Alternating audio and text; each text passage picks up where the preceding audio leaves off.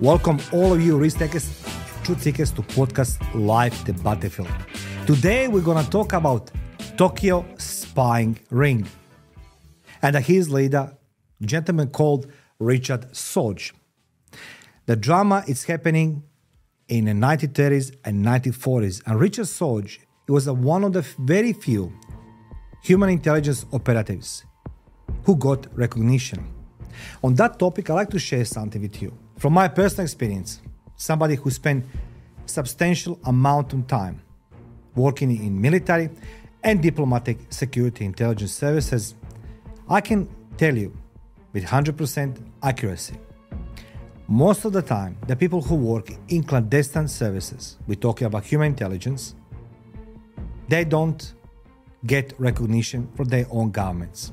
If they get, it's a very quiet.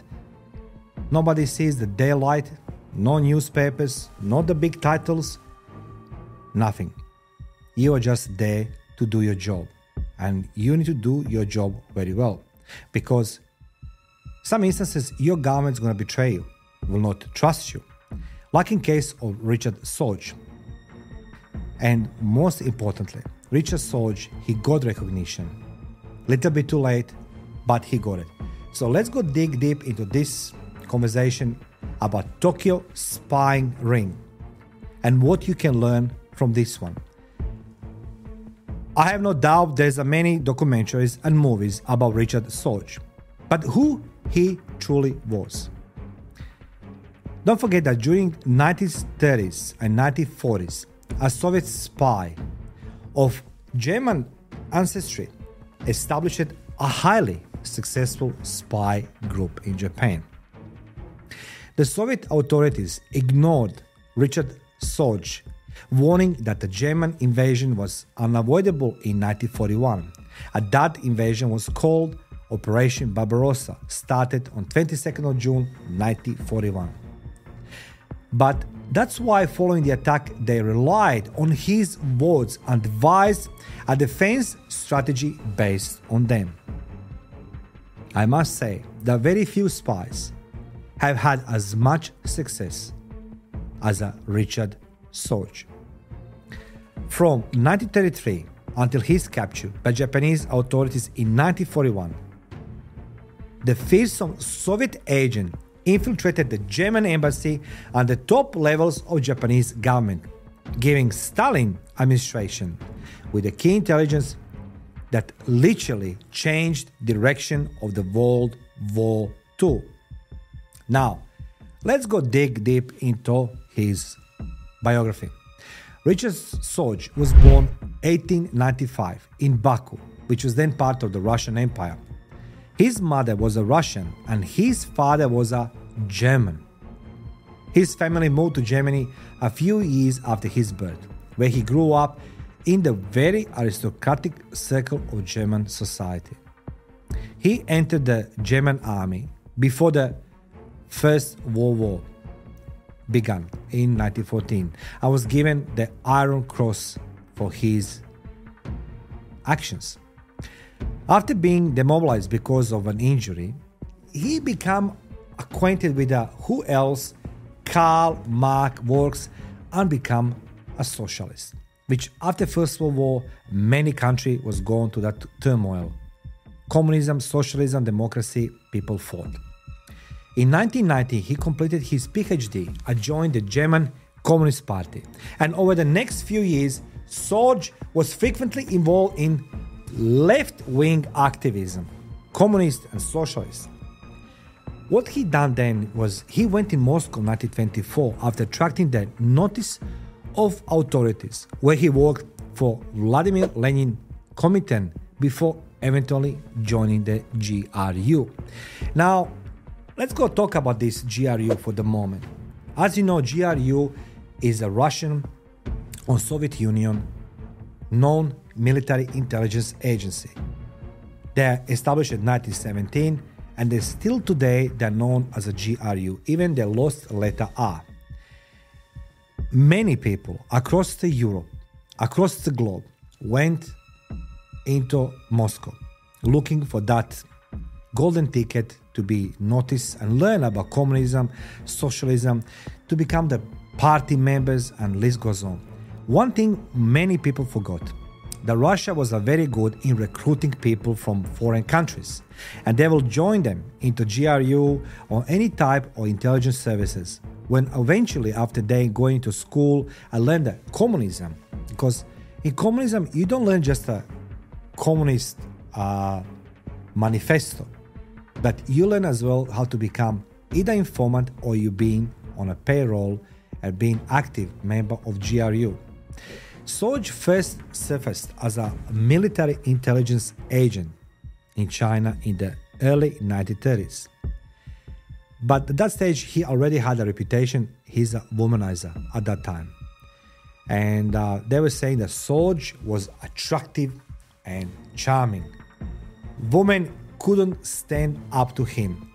And men, what else? They admire him. But he was in China already as a part of GRU, so military intelligence operative on behalf of the Russia. After Japan conquered Manchuria in 1932, Moscow became concerned about Japanese plans for the Soviet Far East. Though Sorge was tasked with establishing a network of operatives in Japan to gather as much information as possible on Tokyo intentions towards Soviet Union. And there was a war, as you know, the Russian-Japanese war. Sorge was assigned to Japan as a correspondent, nevertheless, by a German newspaper editor. His name was Colonel Eugen Otto, the German military attaché in Tokyo. He even received a cover letter from him. So that's how he got a job. It turned out to be ideal disguise for Sorge.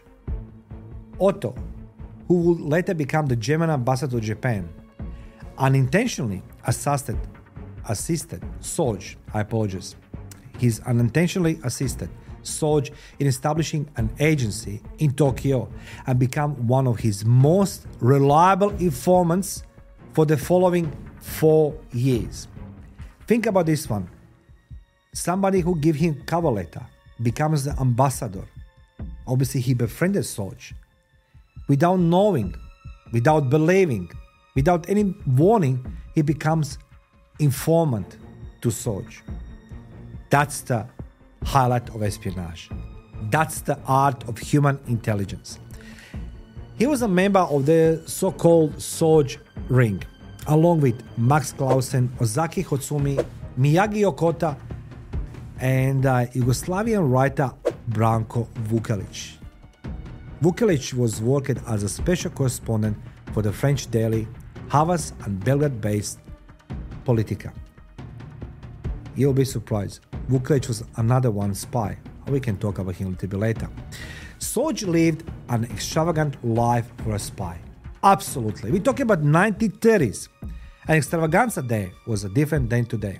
He was a heavy drinker and serial womanizer who was frequently spotted driving around Tokyo on his motorcycle, bar hopping with the other journalists, and cavorting with a seemingly never-ending parade of lovers. So he was always having women. Despite living just a few streets away from, guess what, office of the Tokubetsu Kata Keisatsu, a notorious Japanese police force charged with controlling political groups and quelling the spread of dangerous foreign ideologies. His antics deflected suspicion from his work as a secret agent, allowing him to work unmolested for 7 years. Now, you living so close to somebody who is against foreigners, can you imagine what opinion Japanese police, that special police, had opinion about him? Womanizer, drinker, he's a journalist, leave him alone. They maybe even, maybe they recruited him for some job, but he was not being molested by that secret police. Sorge resided that near police station in Tokyo and was frequently spotted making intoxicated noises in public areas while surrounded by ladies. Can you imagine 1930s? Some historians believe Sorge had a sexual relationship with who else? with Eugen Otto's wife, the same guy who gave him a job and became later on ambassador. According to certain sources, the German ambassador witnessed all of this. He witnessed it since Otto was assisting him in better understanding the Japanese political environment. Sorge became aware of the German-Japanese negotiations opposing the Anti-Comintern Pact, which were aimed squarely at the Soviet Union. And don't forget, in the 1930s, everybody was positioning themselves for the Second World War, German and Japan mostly. It was one of his first successful intelligence missions in Japan. Then, in 1939, he warned of Japan's efforts to persuade Germany to create anti-Soviet military alliance, causing Joseph Stalin to strengthen negotiations with Berlin, culminating into Molotov-Ribbentrop Pact of will not attack each other. The move effectively blocked Japan's ambitions to attack the Soviet Union alongside Germany, forcing the Russians to fight on two fronts. So that was his first big job. Sorge foresaw a German invasion on the Soviet Union as early as December 1940. That was it. Germany invaded Russia 6 months later, 1941. Stalin opted to ignore those warnings, labeling Sorge a freak who reopened Japan factories and brothels. That's how the Stalin saw his number one spy in Japan. Freak who reopened Japan's factories and brothels. However, as soon as the attack began, Stalin's attitude toward the top intelligence officers shifted. If Japan had launched an attack on Soviet Far East at the same time as Germany launched the offensive on the European front, the results would have been disastrous. But Japan opted not so. Japan, on the other hand, was at war with China and had to choose between attacking the Soviet Union or attacking everybody else, French, British, and Dutch territories in Asia, because they needed raw material. Needless to say, in December 1941, they attacked Americans as well. Sorge's source for information on Japan was Ozaki Hotsumi, a respected Asahi Shimbun correspondent and communist sympathizer. But Ozaki worked as a cabinet consultant for Prime Minister Konoe Fumimaro for a period, maintaining close touch with the members of the Premier Inner Circle and gaining access to, more or less, confidential material, which he then passed to Sorge. Sorge advised Moscow that Tokyo would concentrate its efforts on the southern front and invade Russia only if the Red Army was destroyed fast in the fight against Nazi Germany. That's a very interesting statement. The master of espionage persuaded Otto to confirm the information that Germany had not persuaded Japan to launch an immediate attack on the Soviet Union. Can you imagine that conversation? Based on these figures, the Soviet Union sent 15 infantry at 3 cavalry divisions, 1,700 tanks and 1,500 aircraft from the Russian Far East to European front in November 1941. And that battle for the Moscow, it was an example where the Germans broke their teeth and they need to withdraw hundreds of kilometers back. Sorge's secret radio signals were encrypted using one-time key, a Soviet encryption technique, and looked like an abracadabra to the Japanese secret police. Nonetheless, Sorge was suspected. You must understand that's one thing how the intelligence services work. There's no difference between then and now, because you are the white man in Far East country, Japan, and secret police listen everything, and they're listening most of the time when you don't think they don't listen. And of course they're gonna connect some dots. Somebody must be the suspect, particularly when you see that some signals has been sent or received in a manner that you can't understand straight away. They must be foreigners. That means that Sorge was suspected. Now, Sorge was apprehended when a Gestapo officers from the German embassy was dispatched to follow him. So the Gestapo sent his men to follow Sorge. According to some reports, the seamstress, who was recruited by the low-level agent Ozaki, she betrayed Sorge operatives when she was caught. Again, women. In October 1941, Richard Sorge was arrested. So what he did? He decided to assist with the authorities in exchange for them not arresting his sweetheart, Hanako Ishii, and the wives of his colleagues. He loved women. Even he's been betrayed by women. Surprise, surprise, that was accepted by the Japanese.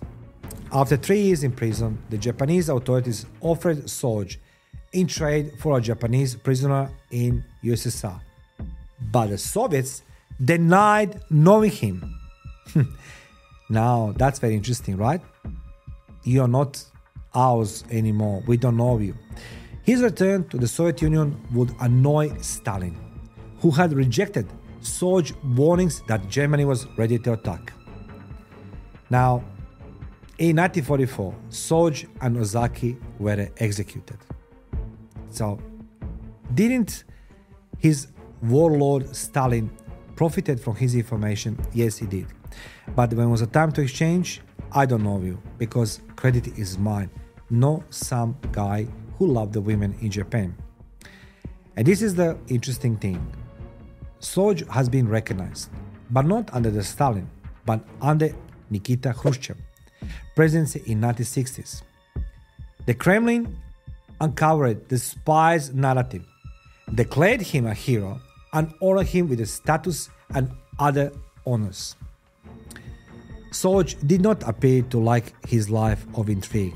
He often lamented that if he had lived in more calm times, he would have been a scholar.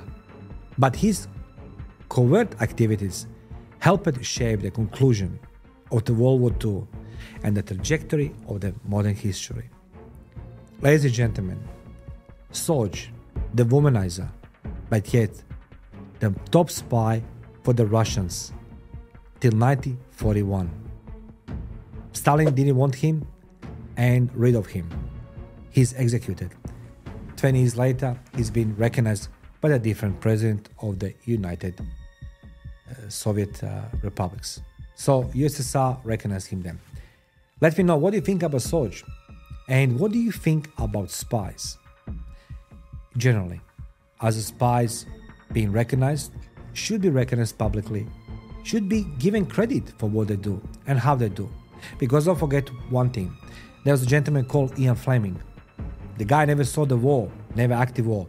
He was a part of an intelligence agency in England, United Kingdom.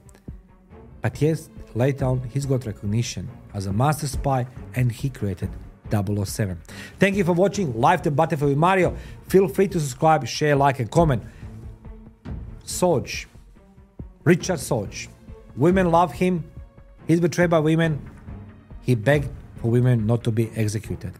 Thank you for watching.